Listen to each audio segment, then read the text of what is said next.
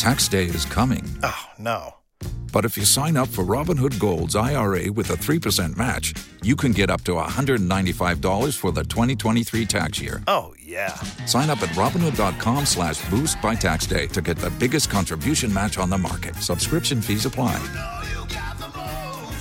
Investing involves risk. 3% match requires gold for 1 year from first match. Must keep IRA for 5 years. Robinhood Financial, LLC, member SIPC.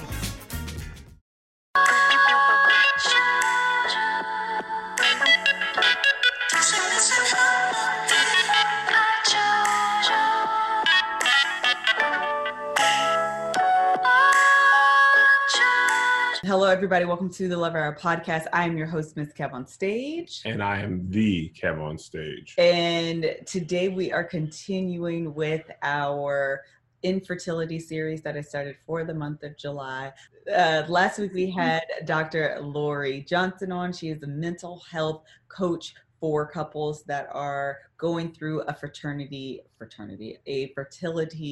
journey. Really great episodes, really important to consider and to think about your mental health as you're going through this journey. One of the things I thought was really important, it was not just to get experts on, but to actually hear real life stories from real life people. Okay, so today we are joined by Rachel and Terrence James. I talked to Rachel, I don't know, maybe a month ago. Yes. And it was, listen, we were on the phone for about an hour and a half, and I was like, ma'am, listen, I could not. I mean, they have She was dehydrated. I was just like the cartoon character with just tears coming out of both sides of their eyes. That's how I was. They have an amazing story. And so what we're going to do today, I will allow you guys to introduce yourselves, tell us who you guys are, maybe a little bit about your love story, and then we'll dive right into as that leads into your own fertility story. And I'll pretty much let you guys lead. Like I said, I'll take some breaks in between, but outside of that, I really want to give you guys the floor and the space to kind of share your story. Okay. Well, I'm Rachel. All right, I'm Terrence James. We've been married it'll be 13 years this year. Wow. Congratulations. When's your anniversary? Yeah, thank you. We met, honestly, we're going to tell the truth.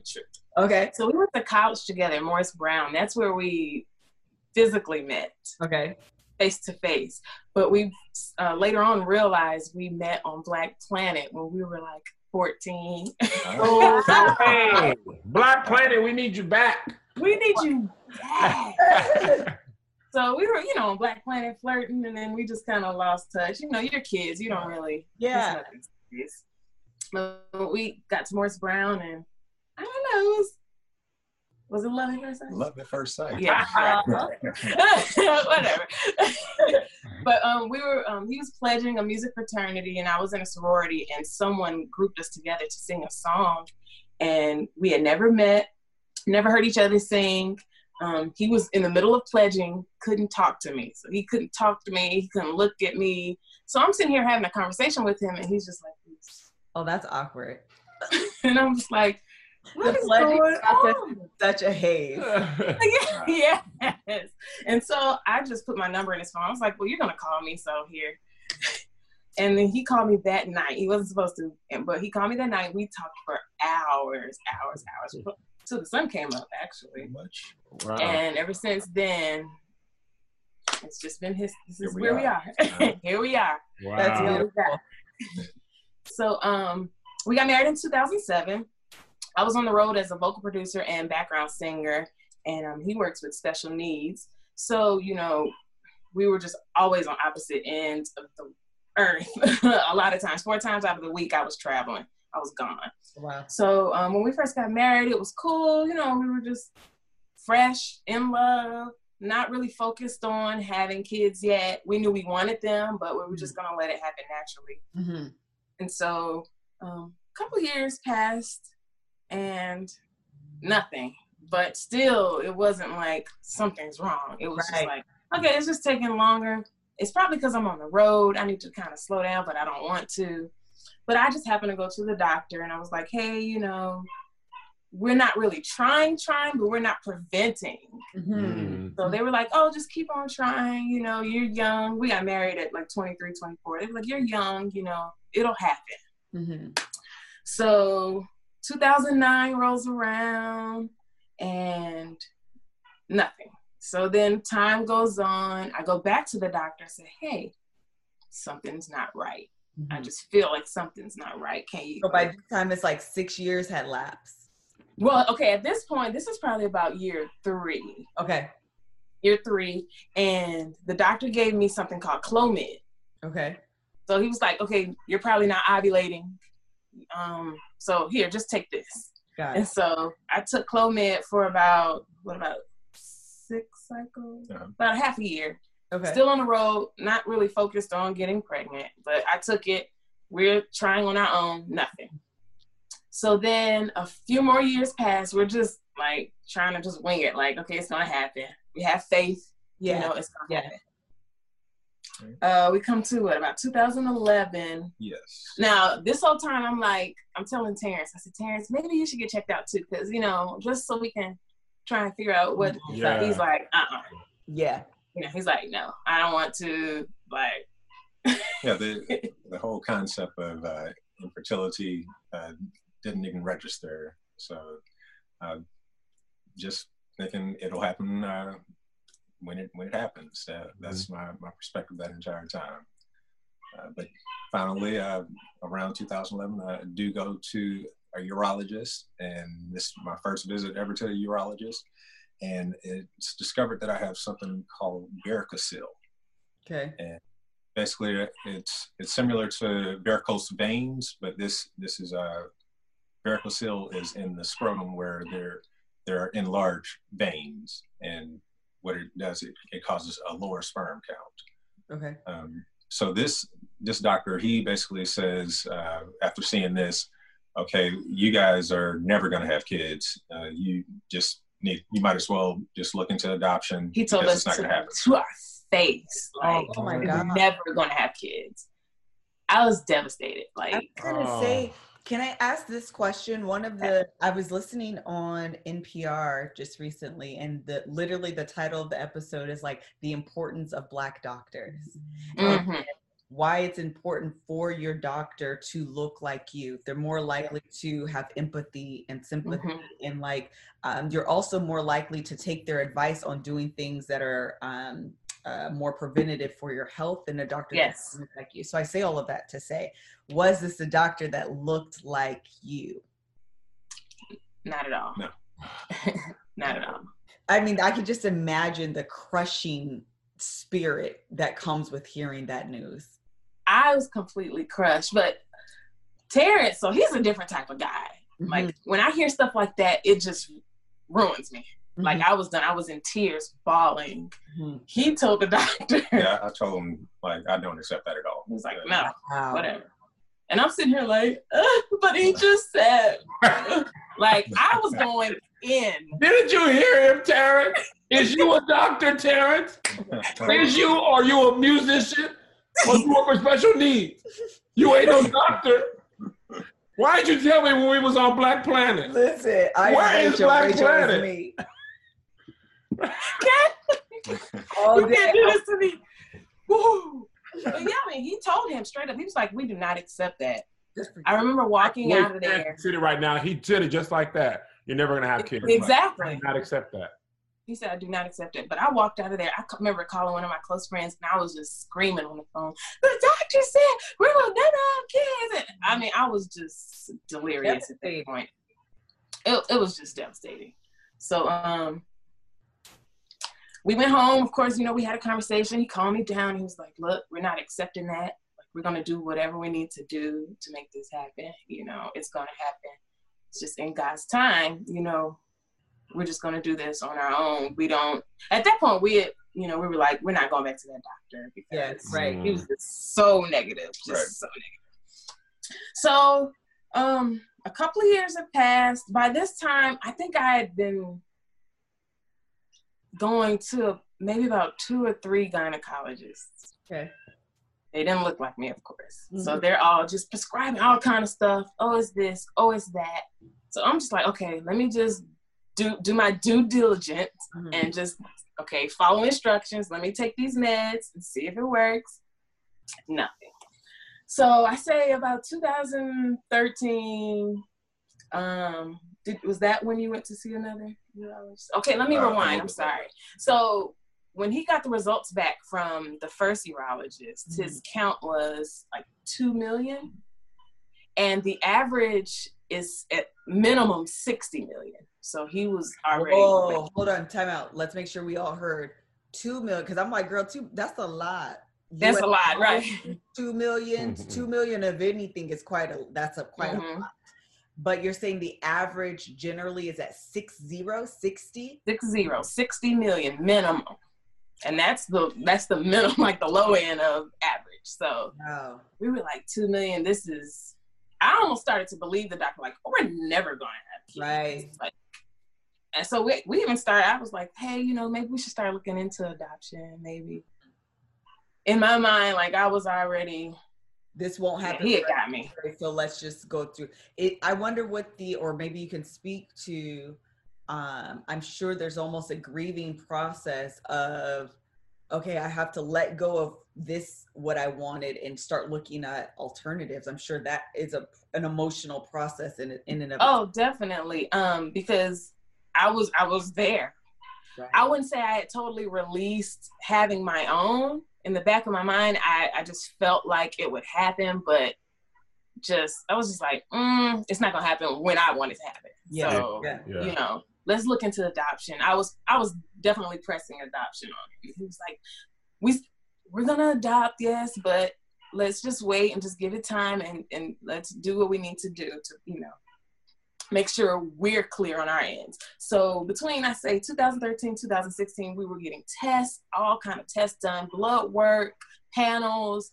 I ended up I found a Black doctor, and she found out I had fibroids. I had like 7 fibroids just chilling.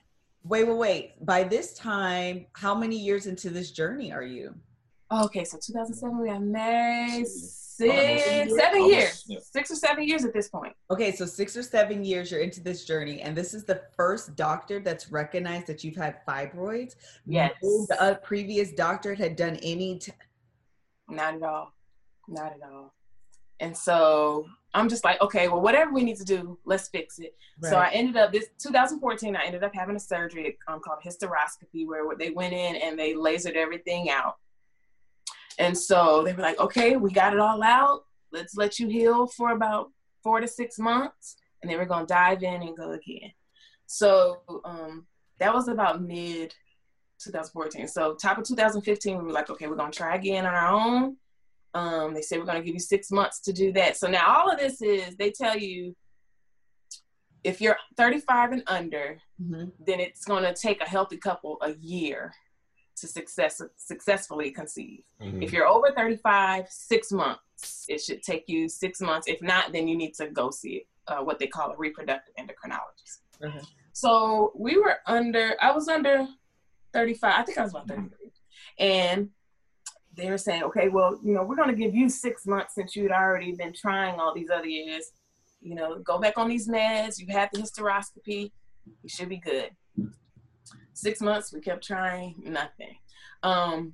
During this time, we found another urologist, and I think he did some more tests. Yes. And he was like, okay, this isn't as bad as you think it is. We can fix this. We can try and get your numbers up. So he gave him some meds. He started on Clomid at that point, and we saw a tremendous boost.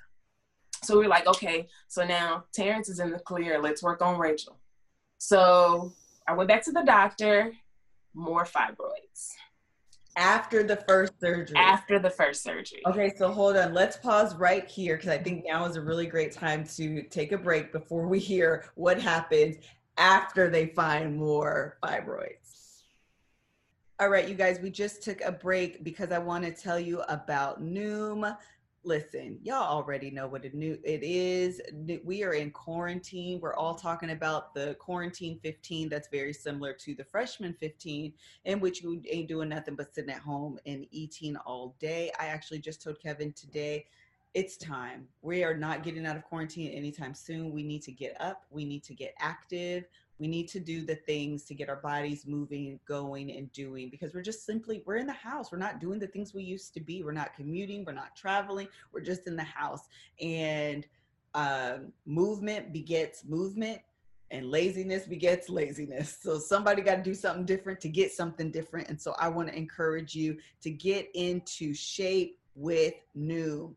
You guys already know Kevin and I use Noom. We did their 30-day fit challenge. We've done that a few different times. Get up and get moving. They have a 10-minute workout, which is really, really simple. Plug it onto your TV while you're in the living room. Get up, get your heartbeat moving, do the things that you need to do. Noom is a habit-changing solution that helps users learn to develop a new relationship with food through personalized courses. It's not just that, but they also offer and have fitness, exercise, what's the word for those, like videos, just videos. They also have fitness videos that you can click onto whatever you are interested in, whatever part of your body you want to get in shape. You can concentrate on that through their site. You don't have to change it all in one day. Small steps make big progress. Sign up for your trial today at Noom. That's Noom.com/love hour. What do you have to lose? Visit Noom.com/love hour to start your trial today. That's Noom.com/love hour. All right, we're back. Thank you so much to those sponsors. We're back, and we're going to pick up the story where Rachel is talking about the doctor found more fibroids. First of all, can we just take a moment away from like the sequence of events and talk about the emotional and mental tax on you individually and even as a couple going through this journey where you're up, you're down, devastation, hope, fibroids. I never knew about that. Oh, they got 4 fibroids out. There's hope again. You found more fibroids. What? Like, can we talk? And then between you and I, if I can imagine the strength of Terrence being very comforting at times, and other times like, it's not gonna happen. Just like, I can imagine it also being frustrating. So like, talk about that as well. Of course, the mental aspect of all this, I think I was an emotional wreck. Just from the time we said we were going all in with trying up until like even now, I think I'm just a mess. Okay. You talk about it then and today. And then, right now.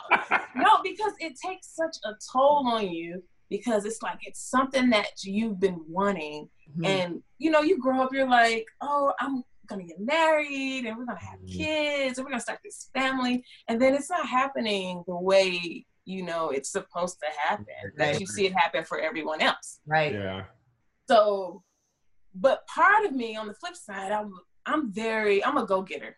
So I don't get defeated too easily. So I'm like, it's going to happen. Okay. Even though I feel the way I feel in the moment right now, I'm a little sad. I'm a little disturbed. I'm angry, but I know it's going to happen. So let me chill. Terrence he's the encourager. He's always been that way. That's what made me fall in love with him, because he's always positive. Like, you know, we're going to take a break. We're going to take a 5 and then we're going to reconvene and it's going to be good. And he's always mellowed me out. Like, for me, I definitely dealt with just fighting the doubt, but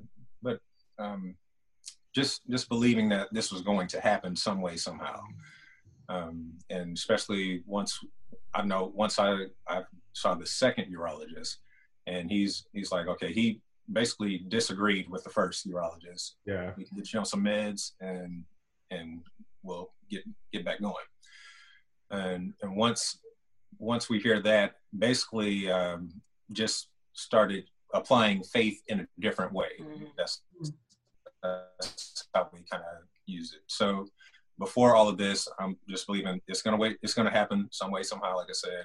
believing that it would happen naturally. But at this time, after hearing this, I'm like, okay, I'm going to go all in as far as this process and just basically surrender to the process.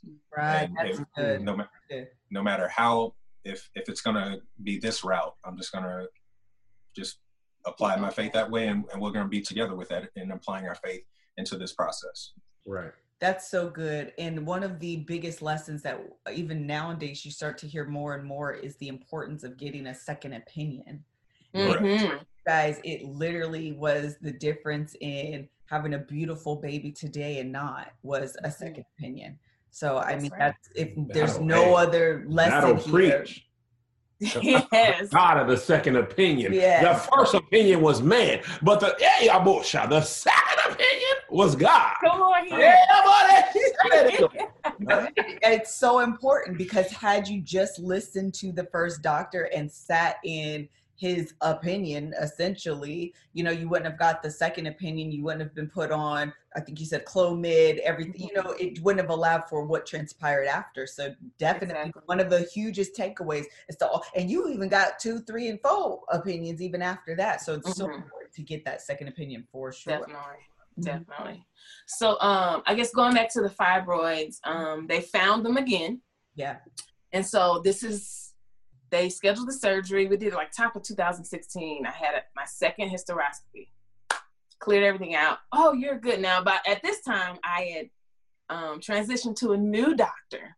I found an African-American doctor. Mm-hmm. I call her my best friend, Dr. Natu Mbaga here in Atlanta. I told her we go together because she'd been up in my stuff almost more than my husband. We go together, doctor. Rachel, okay? Why won't you be better? Between you and Terrence, we in an entanglement. We in an entanglement. Doc, hello. And Terrence approves. Okay. He gave his blessing. Okay. That's hilarious. Listen. But that's so important. You need to be in an entanglement with your doctor. If you don't have that sort of relationship with them, and you can trust them, and you also and they trust you, there's a sense of safety and security and comfort. Exactly. You probably should find a new doctor. Exactly. And especially dealing with something as sensitive as infertility, you need someone with amazing bedside manner, first of all. Because they have to know how to handle you. Like, you have to handle Rachel a certain way because I'm sensitive. Right. Like, and it's sensitive about that. Exactly. You know exactly. So you said this, and I feel like, you know, it's almost how we're socialized. You know, I am a girl. I'm going to grow up and meet a man. We're going to get married and have children. And that's never even that's never an obstacle. That is like the natural progression of things. So when that's not happening, that's supposed to happen. Right. Where's my fairy tale? Where's my fairy tale? Like, and that I can imagine, you know, and both of you, you know, Terrence, I'm supposed to be a man. I'm take care of my daughter or my son. And now, like, there's a part of it that I can imagine of like, life is not going the way it's supposed to. And even if it's going well career-wise and all this other stuff, like, I can imagine that piece being something that makes it feel like, well, everything's just not fitting perfectly. You know what I mean? Like, I can imagine you know, feeling like my life is not the way I wanted because this hasn't happened. Of course. I definitely dealt with inadequacy. Like, I don't feel adequate as a woman. Right. And then there's so much shame and guilt that comes along with that. And so I'm carrying that, trying to conceive. So that's also contributing, you know, to us not being able to conceive. And it's like, I love my career. Like, I feel like I've been successful at it. And I'm just like, I was questioning God, like, God, you allowed me to experience so much in my career. I've accomplished so much. I feel like I'm at the top of my game in my career. But this one thing I cannot reach. This one goal I set for myself, I cannot reach. Why? Like, that just... Every time I think about it, I almost burst into tears. I be trying to pull it together. I'm like emotional walls. Pull it together. My eyes are welling because I can hear that. yes, like, okay, I can do everything else. I can't do this. Man. So, And not just that, I can't do it on my, like, God, I need you to show I up. need you. I need you to show up for me. And I've been on this journey for however long at the point of time. And I feel like you're not. And I'm getting emotional even talking about it, because that's an earnest prayer. Absolutely. Yes, That's an earnest prayer. Absolutely. So I end up having the second surgery. They cleared out. And at this point, my doctor is saying, okay, you need to see another RE at this point. Just so we can see where we can go, because we got you cleared up. Terrence is fine now. Let's go on in. So we end up going to one of the facilities. Tell us what an RE is. RE on the last episode, but in case someone missed it. Yes, reproductive endocrinologists. They specialize in infertility. Mm-hmm. So we found an RE that we liked. Now, I'm going to say this. We went to 5 clinics. We went through 5 different doctors, because I said, I'm not just letting anybody just, we got to connect. Experience with the bad. So better than to just, hi, I'm so-and-so, you're my doctor now. No, this is a job application.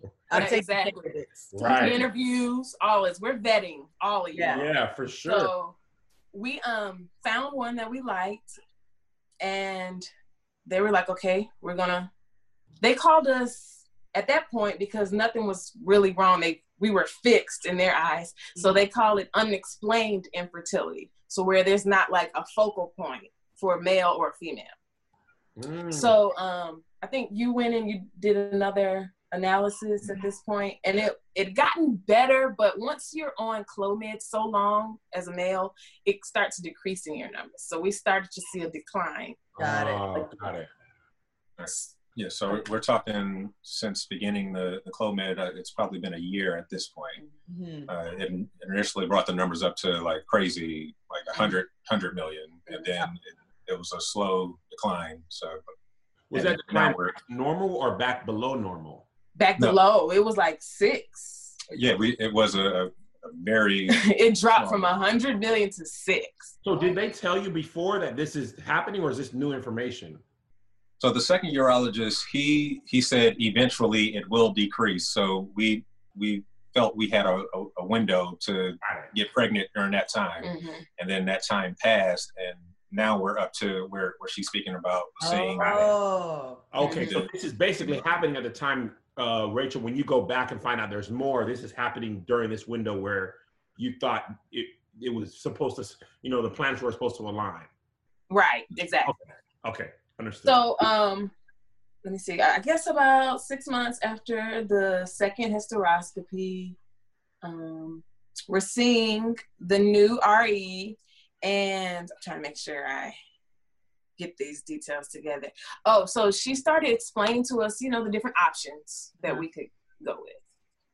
Since it's not happening naturally, you have IVF, you have IUI, you have ICSI, ICSI. It's so many different ones that they have. So we were like, we had already talked about IVF, but we didn't know fully like what it meant. Sure. So they explained that. We did a consultation for that. And so then I was just like, what is an IUI? And they were like, well, intrauterine insemination, where we would take his sperm and just insert it in your uterus just to kind of help give it a head start, like boost the semen in.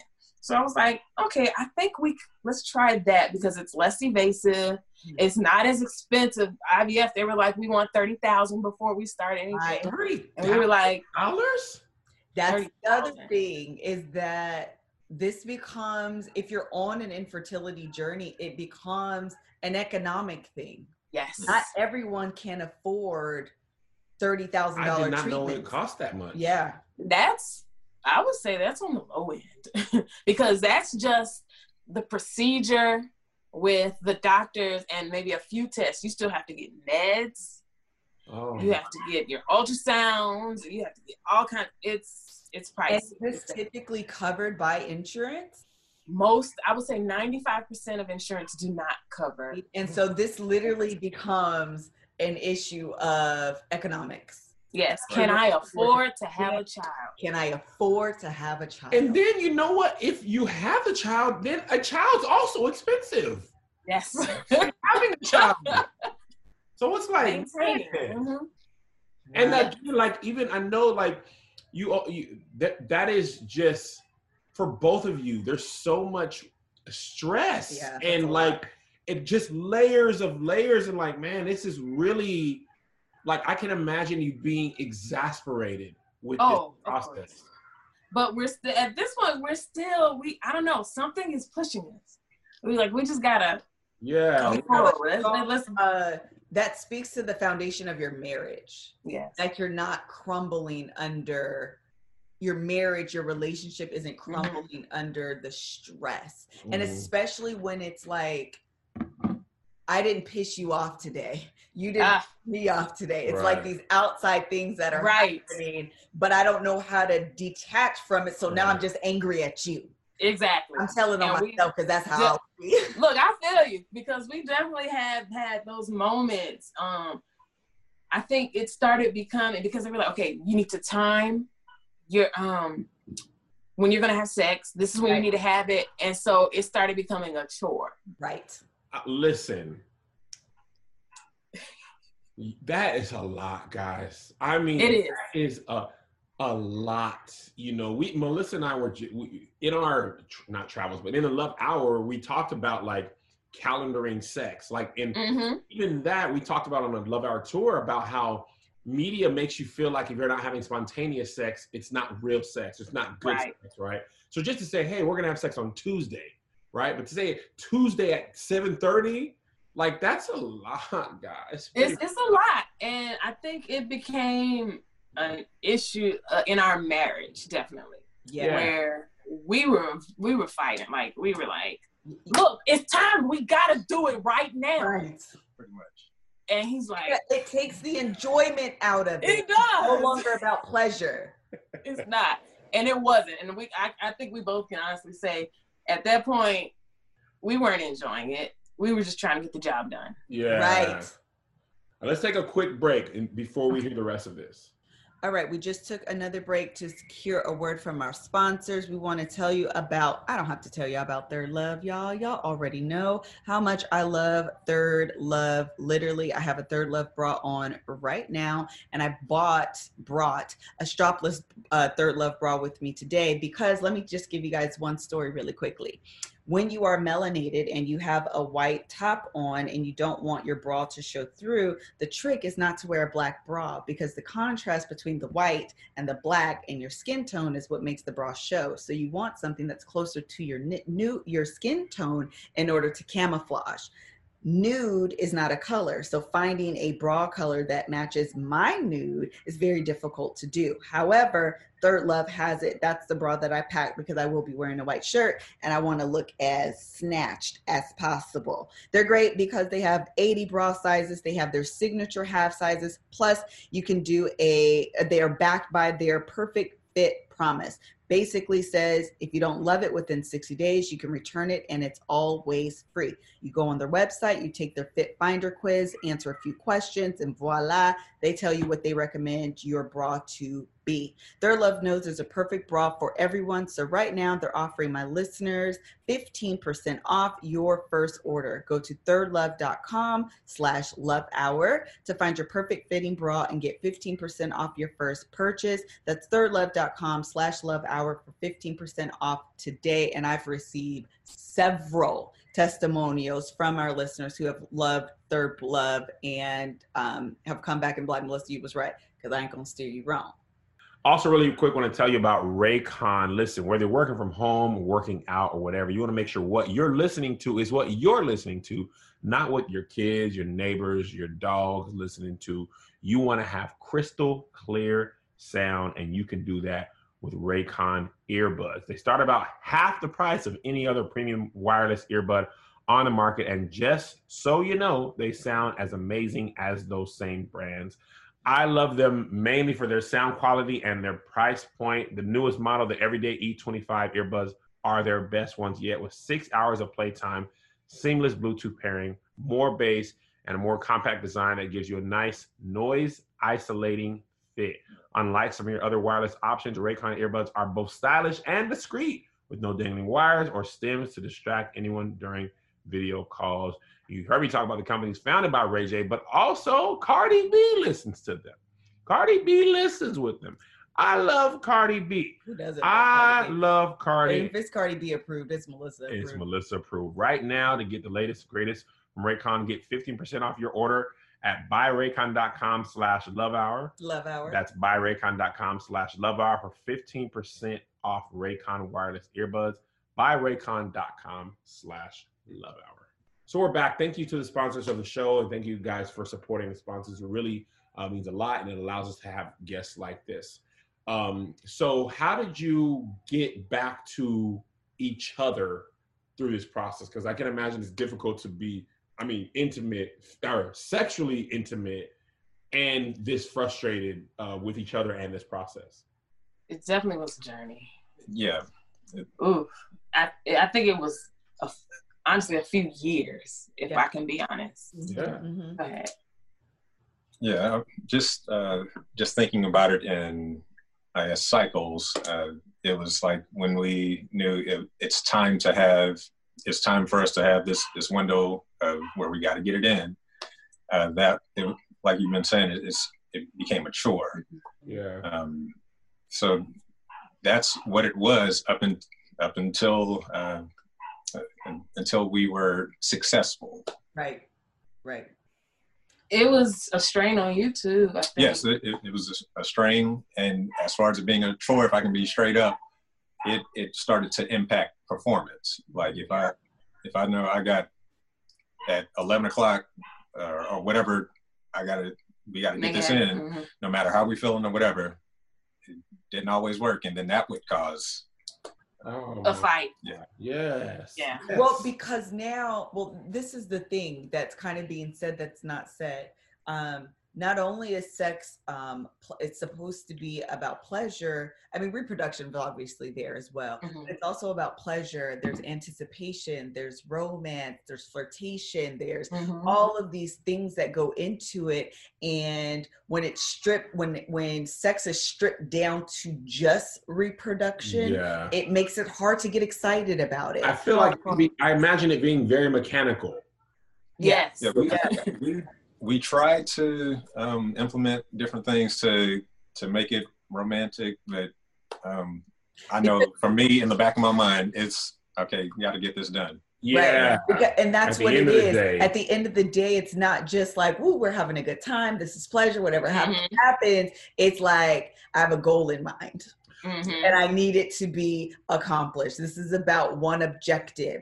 And so it takes away. And so, I think this is a really transparent conversation for any couple that's going through this journey. Part of the reason I had Dr. Johnson on last week is because she recognizes that this is part of the process. This is a stress that couples will endure. And so going to a counselor, a therapist, or whatever, even sometimes, I don't know if you guys did this, even taking a break. Let's stop treatments. Let's stop all of this and to reconnect with each other on a physical level, on an emotional level, on a sexual level that isn't always about the objective. That might be something that, I don't know if you guys did it, or maybe even something that you would advise couples to do so they don't get so consumed with the final outcome.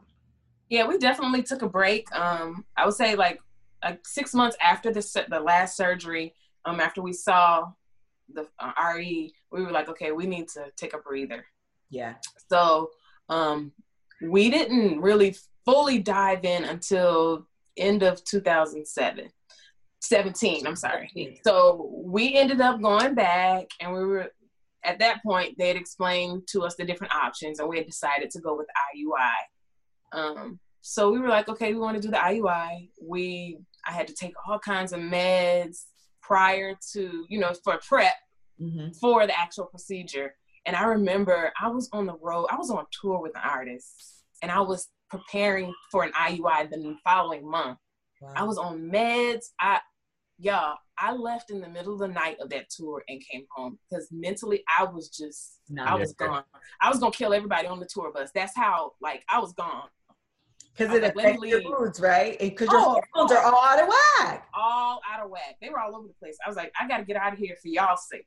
Right. So I came home. I was in tears. I was like, babe, I can't do it anymore. Like, he was like, chill. He had already been telling me to come off the road anyway. And I was like, I was feeling like if I came off the road, I would be forgotten.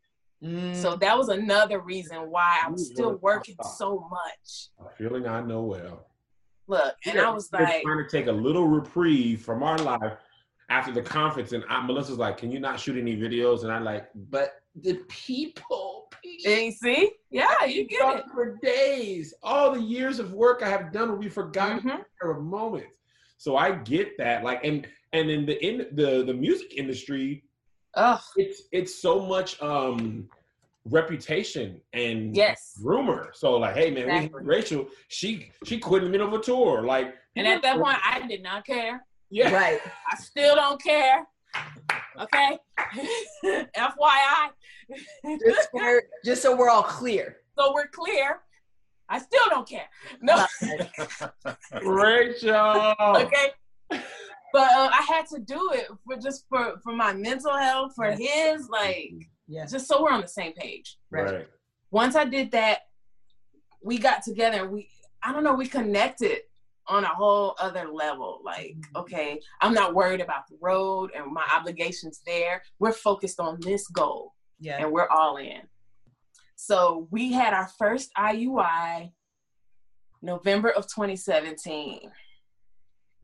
Unsuccessful. When I say it was just like, we knew it was gonna work. We were like, this is gonna work. You know, the doctors was like, oh, y'all are great candidates for this. Because, you know, there's no of you because everything's looking good on paper. Nothing happened. Negative tests after that IUI.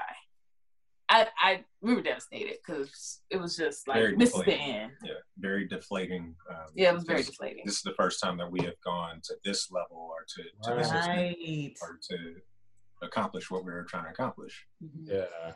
And after our understanding, you have to pay for that whether it's successful or not, right? Oh, of course. And IUIs, they're not the same price as IVF, but they're expensive and it's not covered.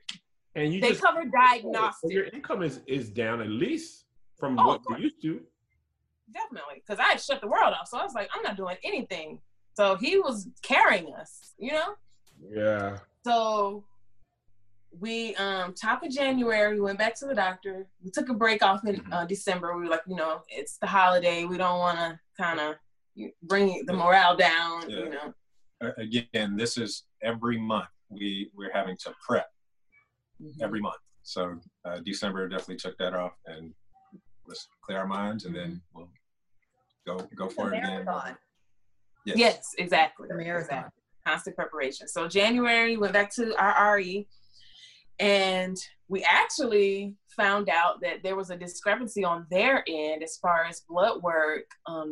We looked at our blood work after the fact, and they found something that wasn't corrected, which causes negative pregnancy tests. And so they were like, oh, that's on us. You know, we apologize because there was a pill I could have taken to fix that. And so I was like, in my mind, I'm like, that could have been our positive pregnancy. Right. So they refunded us for that one. I was just about to ask you.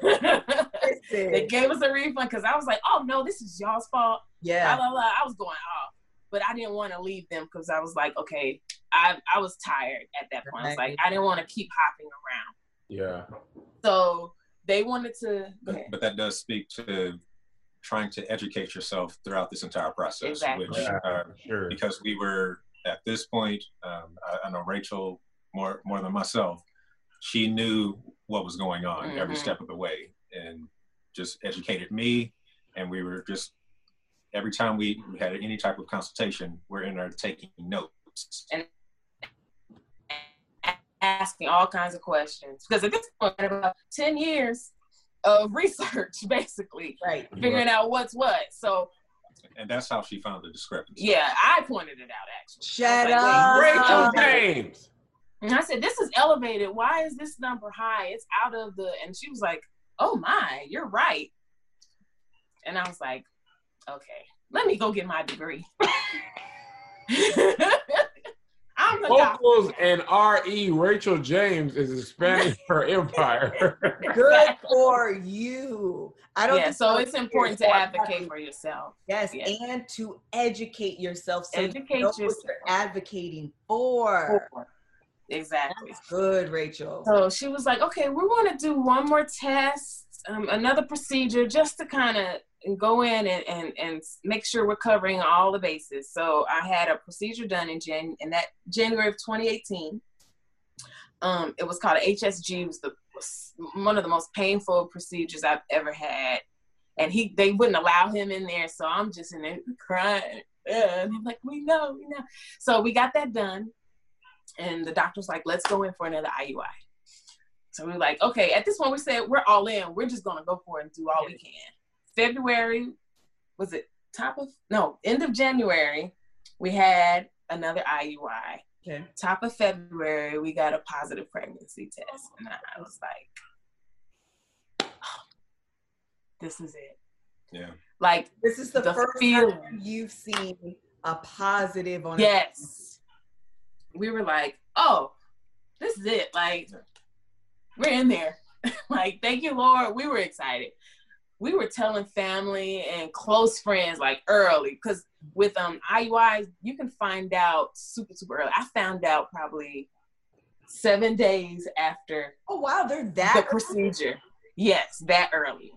Wow. And so I was like, okay, we're going to tell family and friends. We told them after about a week or two. So I was about 4 weeks on, and we were excited. Like, we felt complete almost in that sense. Mm-hmm. Like, because the journey feels full circle. Yeah. Yes. Yeah, sense of relief. I know for myself, as soon as we found out, I put away all my meds and like, we sure did. Good to go. Man. We were on so many meds. So we were like, okay, we're done taking them. So we put them up. So at this point, I was considered high risk because I was over 35. And also, we were using fertility treatment. So at that point, you have to be considered high risk. So we were going in every week for an ultrasound. Mm-hmm. So at 4 weeks, we went in. We're good. 5 weeks, we went in. We're good. We're excited, 6 weeks, I'm sick. I'm just like, oh, but I'm happy. 7 weeks, we like, okay. 8 weeks, we're good. 9 weeks, we trekking. The 10-week mark, we went in for ultrasound, and the doctor was like, She started measuring stuff. She was like, the gestational sac is measuring a couple of weeks behind. And so she just started investigating the pictures, and she was like, I don't think this is going to be a successful pregnancy. Oh. And so I remember just crying on the table. I was just boo-hooing. I remember Terrence reaching over and just rubbing my shoulder and just rubbing. He didn't have any words. He was just touching me, and that was comfort for me. But she was like, yeah, I'm sorry. I don't think this is going to be a successful pregnancy. Things aren't measuring like they're supposed to. And this was, 2 days before my birthday? Oh. Yeah. This is just a few days before my birthday, and I'm just feeling defeated. And I'm just like, there's no way we can lose this pregnancy. We did all of this work. We fought, we prayed. Yeah. Yes. There's no way. I think a week later, I had a miscarriage. I remember waking up, and it was just blood. And I was just like, no way. I started screaming. I was calling his name. I was like, Terrence. So the doctor, I called the doctor, and they were like, come on in so we can check you. I went in, and there was no heartbeat. Wait, so when you went to the doctor and she said, I don't believe this will be a successful pregnancy, it wasn't that you had miscarried or started? No, because there was still a heartbeat. We could see it. Now, at that point, we couldn't hear it, but we could see it. She showed us the waves. Like, okay, so here's the heartbeat. this is a mixed bag of emotion happening right now. Oh, this is a bag of, I hear the doctor, but doctors have been wrong. I thank God. Yeah. I want to have faith. Should I prep myself just in case? I don't want to prep myself, because if I prep myself, is that denied? Does that lose the possibility of this being a success? This is a lot of emotion. Oh, yes. Man. Yeah, kind of to the same effect of when the first urologist said you're never going to have kids. Yeah. I know when this doctor says, she starts talking about doubt for this first successful pregnancy. I'm like, okay, it's not something that you want to hear, but this baby is going to be fine. We have been waiting this long. This baby's going to be fine. Yeah. So then when we went in to get checked, and they were like, there's no more heartbeat, I'm sorry. It was just crushing. Yeah. I of course, I just cried. I cried for weeks and weeks and weeks. I just cried. And they were like, well, we need to get you in for surgery so you can have a DNC, so we can remove everything and take the tissue and test it and all that stuff. DNC. And I wasn't ready. So I left them. Kev said, what's a DNC? Oh, DNC is a I'm sorry. I'm going to get the... And cutterage. I'm going to find the term. We're going to look it up. This is why she... DNC. She had all that. She looked her terms up. You want to pull this down? Man, it is freezing in here. Dilation and curettage. Okay. Okay, and that's where they remove everything. The part of your body that was preparing for the pregnancy. Yeah, they'll go into my uterus and remove the baby and the placenta and all of that. They take all that out. And they send it to pathology for testing. So at this point, I was like, I don't want to have it because my baby's okay. We're going to hear a heartbeat. So I was like, I don't want to have the surgery. So we left the RE and went back to my gynecologist, the Black doctor. And I remember going in her office and just falling in her arms crying. And she was just holding me and holding me and holding me. She was like, okay, let's go get an ultrasound so we can just check and see what's going on. They did an ultrasound and she confirmed that there was no heartbeat. And she was just like, we don't want you to sit with this for too long, but, take some time. If you can take a few days to decide what you want to do, because they said you can have the DNC or you can let it happen naturally. So I was like, I want to let it happen naturally. She gave me a deadline. She was like, well, if it doesn't happen by this time, then we're going to have surgery. It didn't happen on its own. So I went in for surgery and they, shipped everything off to pathology. And they were like, it's going to take a while to get the results back to figure out what happened. But, we just want you to take some time and figure out, what's going on. At this point, it was April. I had a surgery at the top of April, 2018. And I remember telling Terrence, I want to keep going. Like, we've had success. We know this works. Let's go in again. He was like, I support you. Whatever you want to do, it's your body. You're going through this physically. So I support you.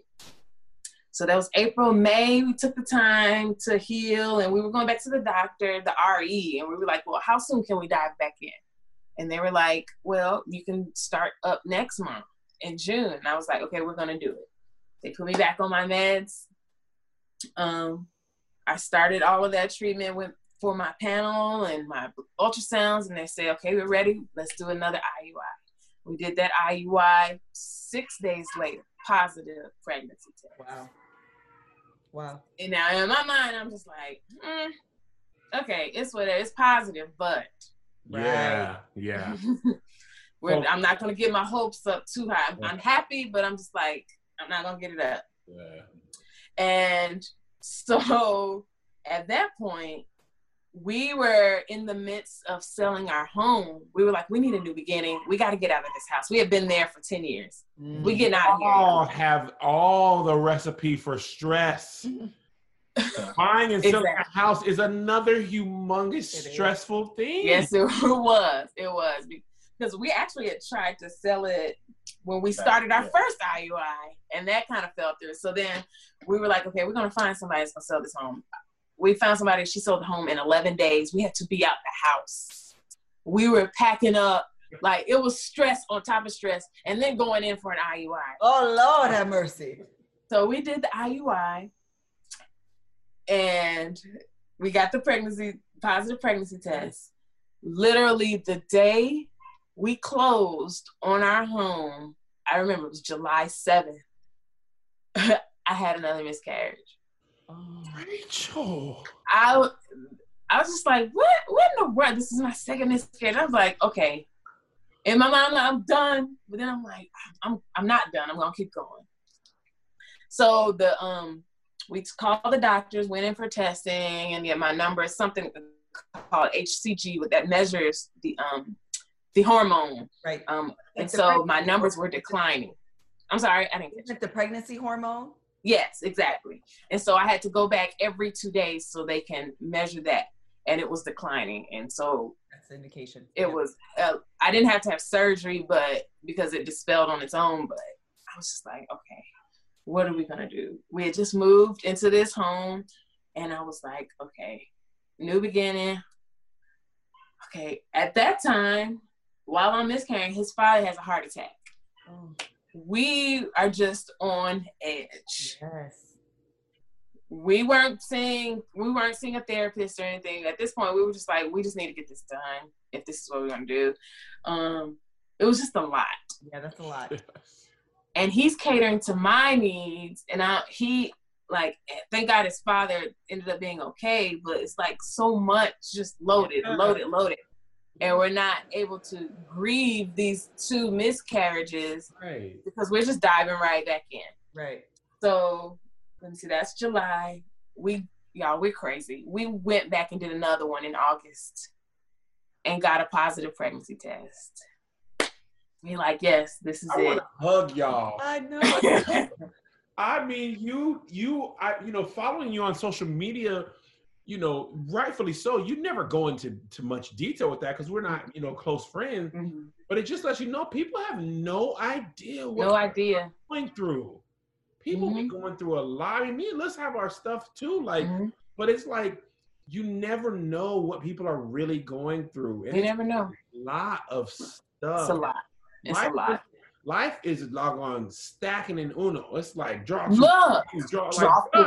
two, reverse. I don't want to play this way. Just yes.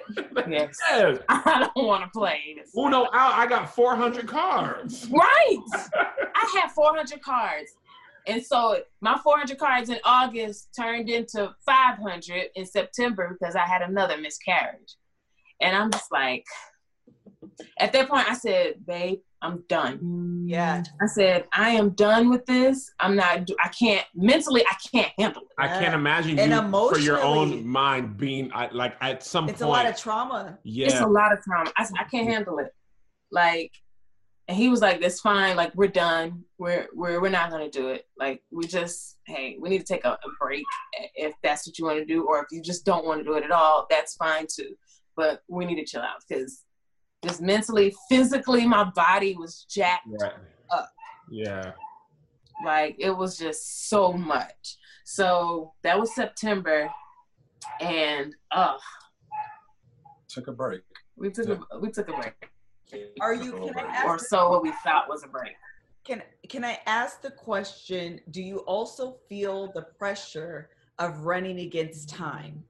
Oh, of course. Also getting older. Oh, because my RE at this point was telling me, okay, you're 37. Like, your eggs are diminishing and they're not as vibrant as they were when you were 27. Right. So time basically isn't on your side.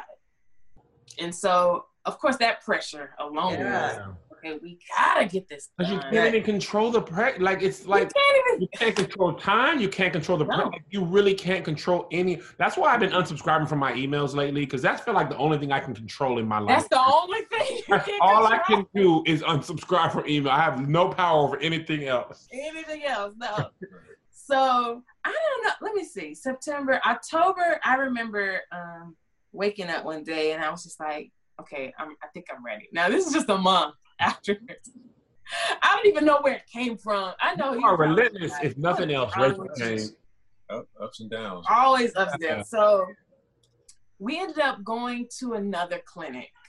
And because at this point I was like, we need to do IVF because, the RE was telling us, y'all need to test your embryos, your eggs and stuff, just to see if they're healthy or not. Mm-hmm. Let me rewind back. We had got the results back from our first miscarriage. Mm-hmm. We got that when I was miscarrying the second time because we were closing on the house. I remember getting a call from my doctor and she was like, we got the results in. I remember walking out of the closing to talk to her, and she was like, it was trisomy 13 where it was missing a chromosome. It was just, she started explaining all this stuff and I was just in tears and I had to get myself back, like collect myself to go back in to close on this home. Okay. So I'm just like, okay, I can't deal with this right now. So let me compartmentalize. Like, let me put it right here and I'm going to deal with it later. Went back in, we did all that paperwork, blah, blah, blah. And so after we got in the car, I told him, I was like, she called and said XYZ. And I was just like, okay, we had to deal with that. So now let me fast forward back to October. We went to a new fertility clinic. We were like, we're going to do IVF because we want to get our embryos tested to make sure we're inserting healthy embryos so we won't have any issues. Y'all, we got all the way in IVF. We were like, okay, this is what we're going to do. I think 2 days before my cycle, was it 2? Yeah, I think 2 or 3 days before my cycle, I said, we're not doing this. You're not doing IVF? We're not doing IVF. I said, I have a feeling we do not need to do this. So we shut it all down. I said, we need to go back to IUI. He's like, what? Like, we're here. Like, we've invested. Like, we're mentally ready to do this. Yeah. I said, we're not doing it. We're going to IUI. So I called my RE. I said, we're going to do an IUI. I was like, I'm going to come in the office because my cycle is due soon. And we're going to, like, prepare all this stuff. She was like, okay, come on in. 2 days later, we did the IUI. Literally 6 days later, I got a positive pregnancy test. So at this point, though, I'm just like, whatever. I'm not happy. Because I don't believe it's going to be so whatever. I'm not happy. We went into the doctor, had my HCG tested, and my numbers were through the roof. Now, with my previous pregnancies, they were always under 30, which is bad. All bad. My first one was like 147. And they were like, okay, this is good. We just need you to come back. I had to go every 2 days for 2 weeks to get blood drawn so they can test it to make sure the numbers are developing like they should. So I was going in, they were stabbing me. Y'all, whatever times we were going, remember that lady took my blood? Yes. She took my blood. I don't know what, she did something wrong. And it was Texas Chainsaw Massacre up in their office. Y'all, it was blood everywhere. I was about to pass out. Terrence was about to pass out. She was like, don't look. She was getting all these swabs and paper towels. And I'm just like, y'all, just take my, like, whatever, take it all.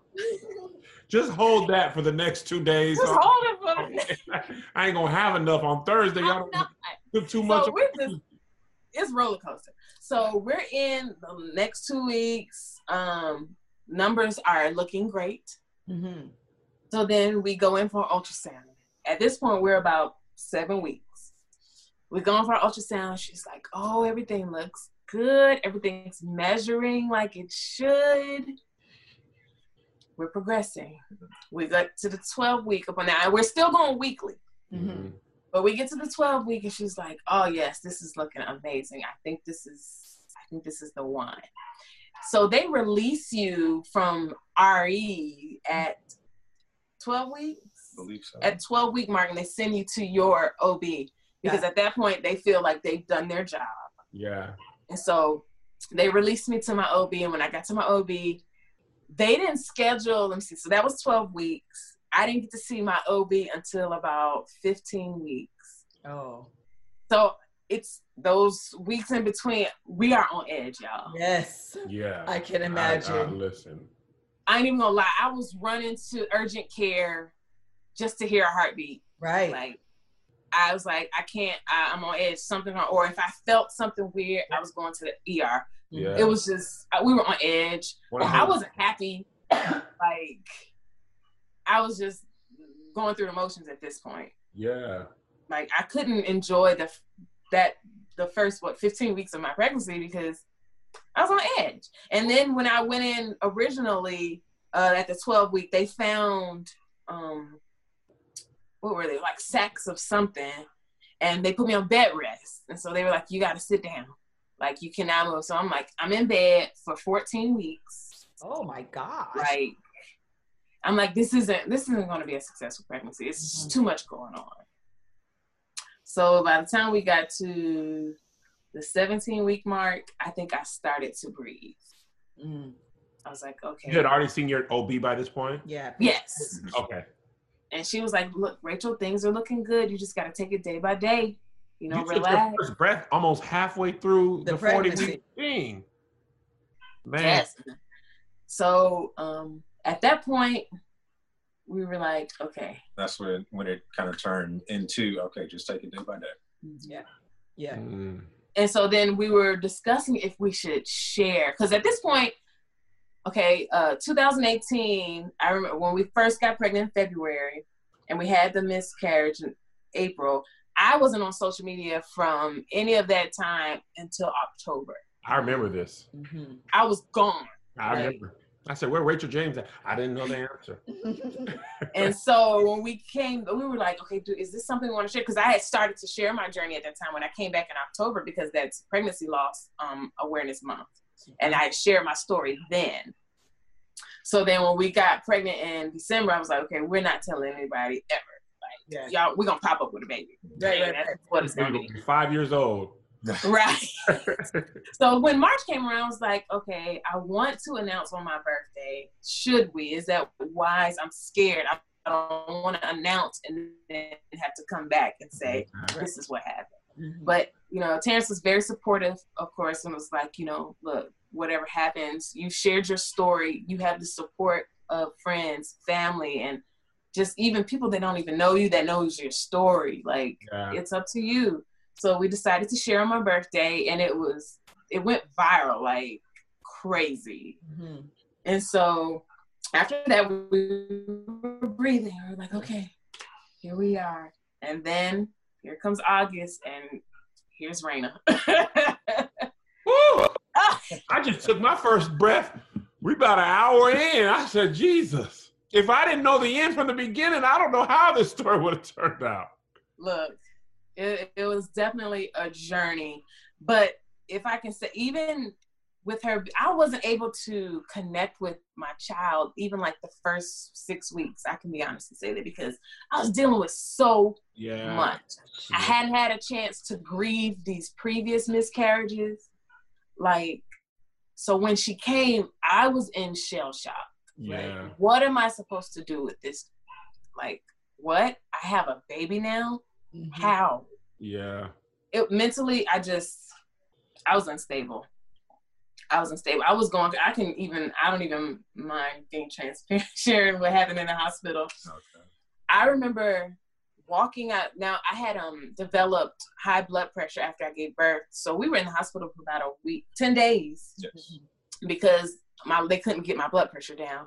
But on top of that, we're dealing with this new baby and these previous miscarriages. Y'all, I walked out of the hospital in my pajamas, barefoot, just walking. I had lost it. Like, oh my. Mentally, I was not good. And I remember all of the nurses like looking for me and running up to me. It was like, do you know where you are? And I was like, no. And they were like, you just had a baby. And I was like, where's my husband? And I remember seeing him coming down, and he had so much pain in his face. Oh. Postpartum tried to take me out. Like, I was just going, I was like, I don't know how to deal with any of this. Like, what am I supposed to do? Absolutely. So my OB came in, and she started talking to me, and she was like, we need to get you to a therapist ASAP. Yeah. She was like, you need to. Wait, you definitely did the whole process with no therapist? I did with no therapist. Terrence, you ain't go neither? That's correct. Terrence and Rachel James. I know. I wouldn't advise this. Anyway, get you a therapist during the process. Because it was And we were carrying all that. Yeah, and right. And so if you're carrying it, it means you're not processing it and letting it go. So your body is holding on to it. And so you're prepping for the worst, even though you've brought into the world this beautiful human. Exactly. And your body is like, we've been through this before. Remember? You don't remember? You don't remember that pain? You don't remember that cry? You don't remember that? So we need to prep ourselves for that. And so therapy helps you to process and grieve all of that to allow you the opportunity. So, I mean, amen, and good on your OB for recognizing the need for a therapist to allow you to go through that process of grief. 100%. Yes, so I went to therapist for months after she was here, like just dealing with all of that. Right. Just having to deal with it. I didn't feel myself. Huh? What was that? I'm sorry. I was just saying, she's almost like a representative, like a living representative of like 10 years of pain. And yes, 11. 11 years of pain. 11 years of pain. Just unprocessed pain. Unprocessed.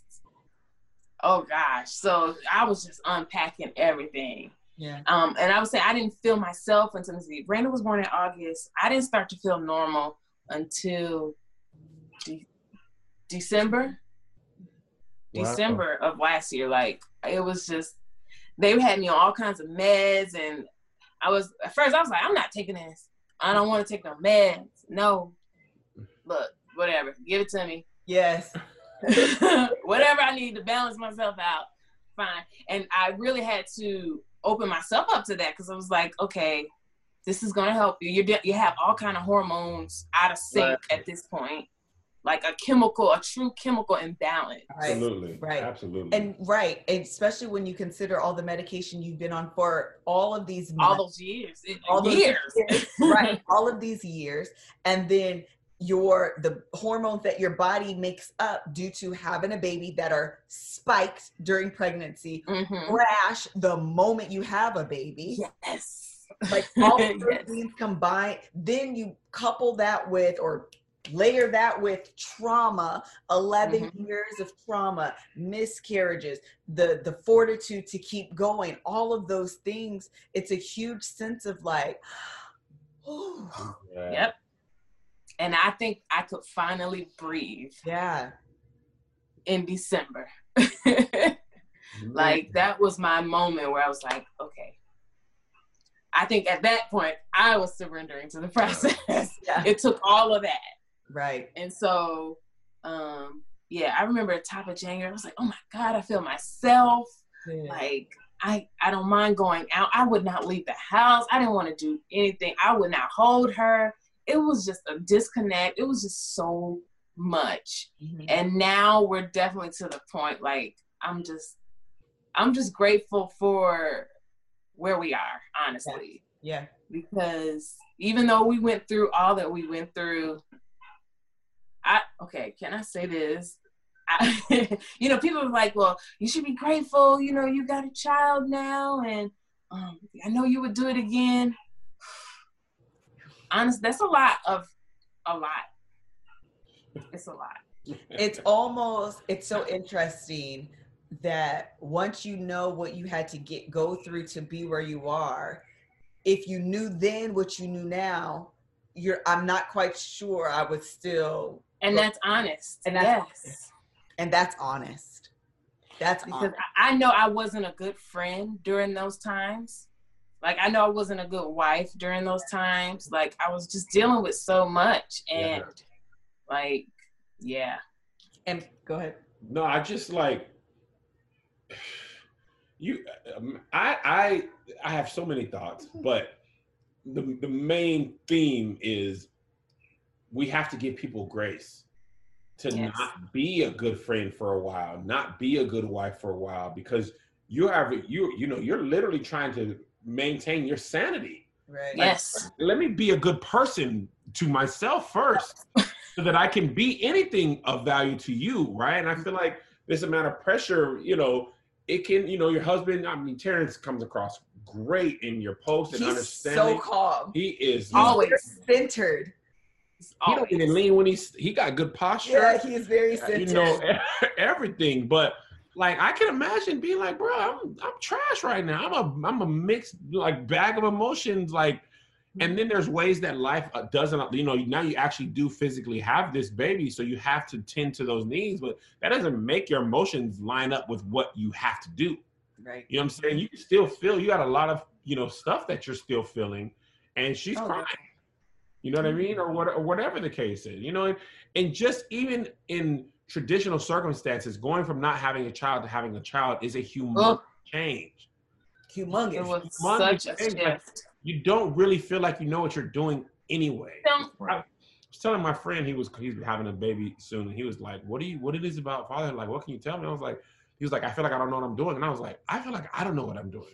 And my kids are 14 and 12. I was going to say, you got almost grown kids. I'd be like, man, I'm doing my best. But when first son was born, it's like having a baby, holding a baby, having a cousin, none of that really prepares you for having a baby full time.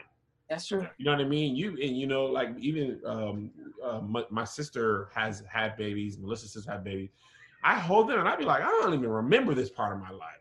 I'm rusty. How do you change? Why is he crying? You know what I mean? Like, but when you first have you have to do something. So you kind of figure a way out. But I wouldn't say you feel like you know what you're doing. Yeah. Oh, of course not. Yeah. Of course not. Yeah. So I would say, honestly, I was having a conversation. I remember us having a conversation a while ago. I feel like, and you correct me if I'm wrong, that he hasn't even had the chance to grieve anything. Like, he was so busy taking care of me while I was going through. Yeah. It's like how, like, mentally, and he's very good at just kind of taking everything one day at a time and not letting it consume him. Right. Which is a good trait. But I'm just like, how did you deal, or how are you dealing with? Yeah, during the entire time, like, life outside of what was happening with us did not stop. Things kept going. Responsibilities were still there. Doing my best to be here for my wife, to be here for each other, as well as take care of responsibilities outside of the home. So I just never had a chance to really just think about what was happening and process what was in its entirety. Have you ever, or we can edit this out, but I'll ask and you can tell me if you feel comfortable answering. But my question is, have you ever considered, or will you ever consider going through your own process of counseling, therapy, whatever, where you're able to kind of digest all of those feelings? Yes, I'm open to it. Yes. Yeah.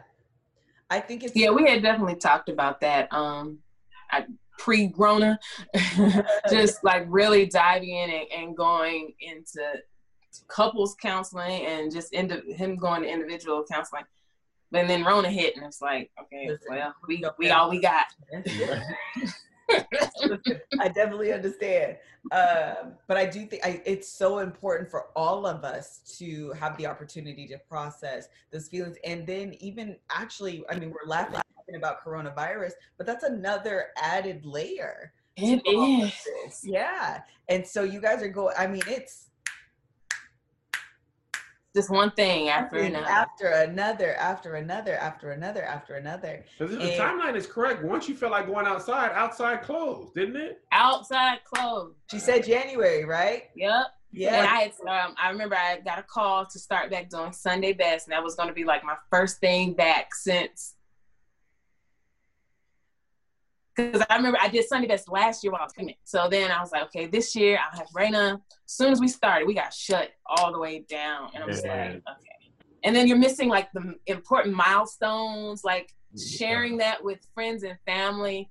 So I know that definitely took a toll on me, because it's like Easter and like now her birthday's coming up and we on lockdown. I'm just like, Lord, this too. Let me make a call. I need to FaceTime my therapist. Listen, it's so important. I just, I've been interviewing a therapist, and he's about to be fired because we did not connect. Okay. Oh, yeah, and that's important. We don't go together, so he's about to be cut off. Break up. Yeah, we got to break up, child. He sent me a thing and was like, can you do an evaluation? You don't want to hear my thoughts. Just know I won't be back. You sure? Okay. Listen, for real.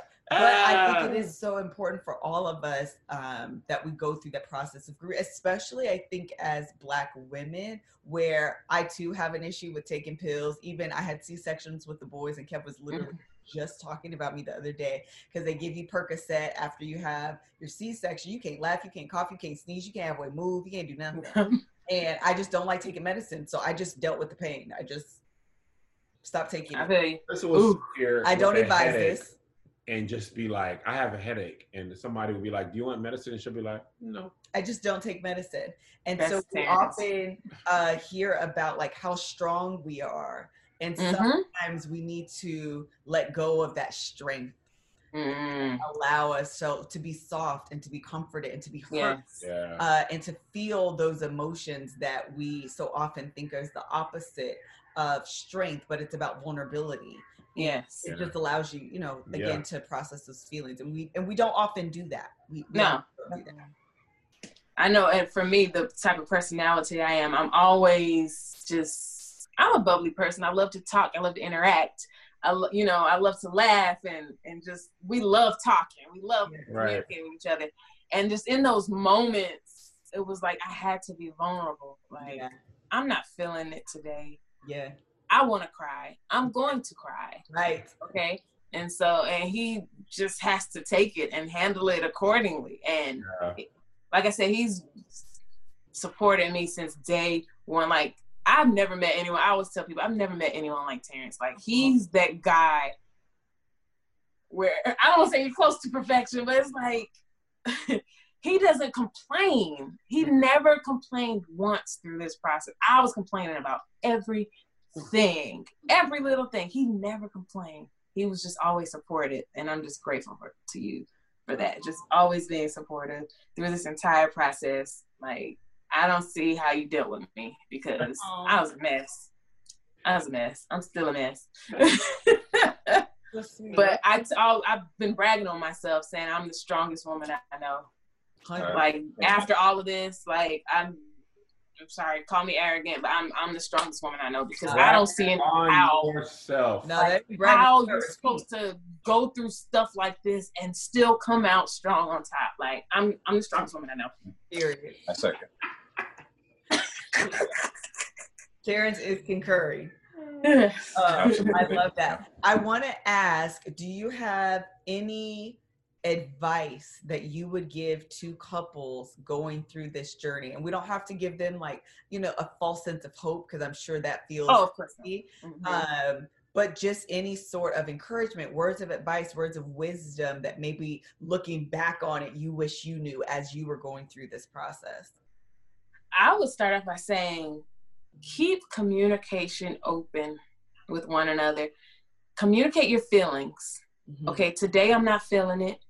Maybe I'm feeling it tomorrow, or like, keep everything on the table. Like, I think that's what kind of helped us a lot, was that we just communicated every emotion, every feeling that we had during this process. Oh, I want to quit. Okay, quit. We're not going to do anything else. Yeah. So keep communication open. Also, if you're going through the process of like fertility treatments, research. Yes. Research. Don't let anyone like tell you, okay, this is what it is. Always get a second and third opinion. And maybe a fourth. Yeah. I think that was really big for us, just researching and always getting opinions. So and really understanding that your journey is your journey, not always comparing directly to everybody else that you see that may be going through the same process. But you can get inspiration from others, and you can get knowledge from others, but ultimately know that your journey is your journey. Yes, very unique to you. That's so good. And if I could just add one more, find a mental health person. And that's the final one. Yes. Y'all, seriously.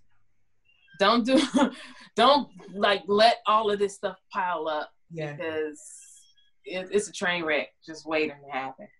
Yeah. So good. Did you have any other final thoughts? First, let me say thank you to you guys for even allowing us to speak on your platform about this. Like, this is taboo in the African American community. Yeah. I remember when I first came out sharing my story on social media, I received hundreds and hundreds of DMs and inboxes of people saying they're dealing with the same thing and was just scared to share. Right. And so with you guys opening this up for the world to discuss, I'm grateful for us to be able to share. So thank you guys. Yes, thank you. Thank you for all the support you've given us with Raina as she was coming. We appreciate you guys sharing your love with us. But yeah, and if anybody wants to, talk to us, you can reach out to us. We're definitely here to listen. Yeah. And if you need to vent or share your story, or need some just insight, or I can share who we went through as far as clinics and who we stuck with and our doctors and all this stuff. You can find us on Instagram, the Rachel B, TheeRachelB, Terrence James. Y'all. Yeah, we just wanted to share as much as we can. Thank you guys so much for coming. Thank you for Melissa for planning this. And thank you guys for being honest about everything. Like, I feel like that transparency, there's so much freedom in feeling like you're not alone. Yeah. And yes, if you did not have to share your story, you would have been well within your right to be like, nope. And when Melissa asked, I was like, man, you should reach out to Rachel. Like, but I didn't know if y'all would be up to it. But I'm glad y'all were, and I'm glad y'all shared everything, because you could rightfully be hurt, embarrassed, and all that stuff. And you guys really, I believe you will help some people. When we were shooting last week, I was looking in the comments live, and I didn't realize how much of our audience was going through this, been through it there, or had decided it wasn't for them anymore. Because it's not a topic that comes up for conversation. Not at all. It's, I'm almost 40, and this is probably my first real in-depth conversation with anyone who's been through that much. You know what I mean? So, and that's, I don't know if Melissa talked to anybody like that, but not in this much detail for me. When I recognize that 1 in 4 women will struggle with some form of infertility. I shouldn't call it infertility. It's more of like problems, issues with conceiving. Yeah, I think that's what it is. And then 1 in 8 couples, you realize how commonplace it is. And then I also realize, but I don't know anybody who's ever experienced this. So somebody's lying, and the fact is, they aren't talking about it, And so that revelation is what was like, okay, I need to bring a voice. I have a responsibility to bring a voice to this silent struggle, this silent pain, this silence that so many people are being affected by, and no one is talking about it. So that, thank you for, allowing us to be the platform in which you feel comfortable sharing your story and your journey. And I held back several tears several times, but I know, I would definitely do a trigger warning for anyone watching this, so that way they're prepped that tears will flow. Okay. When I first talked to Rachel, I was like, Lord have mercy. This is quite a bit. So thank you guys so much. Please follow them. Rachel and Terrence are in Atlanta, Georgia, in the Atlanta, Georgia area. And so if you are in this area, she said she is willing to, or in that area, she's willing to share any of those resources, which I think is really important. And especially if you got yourself a Black OB. Yes.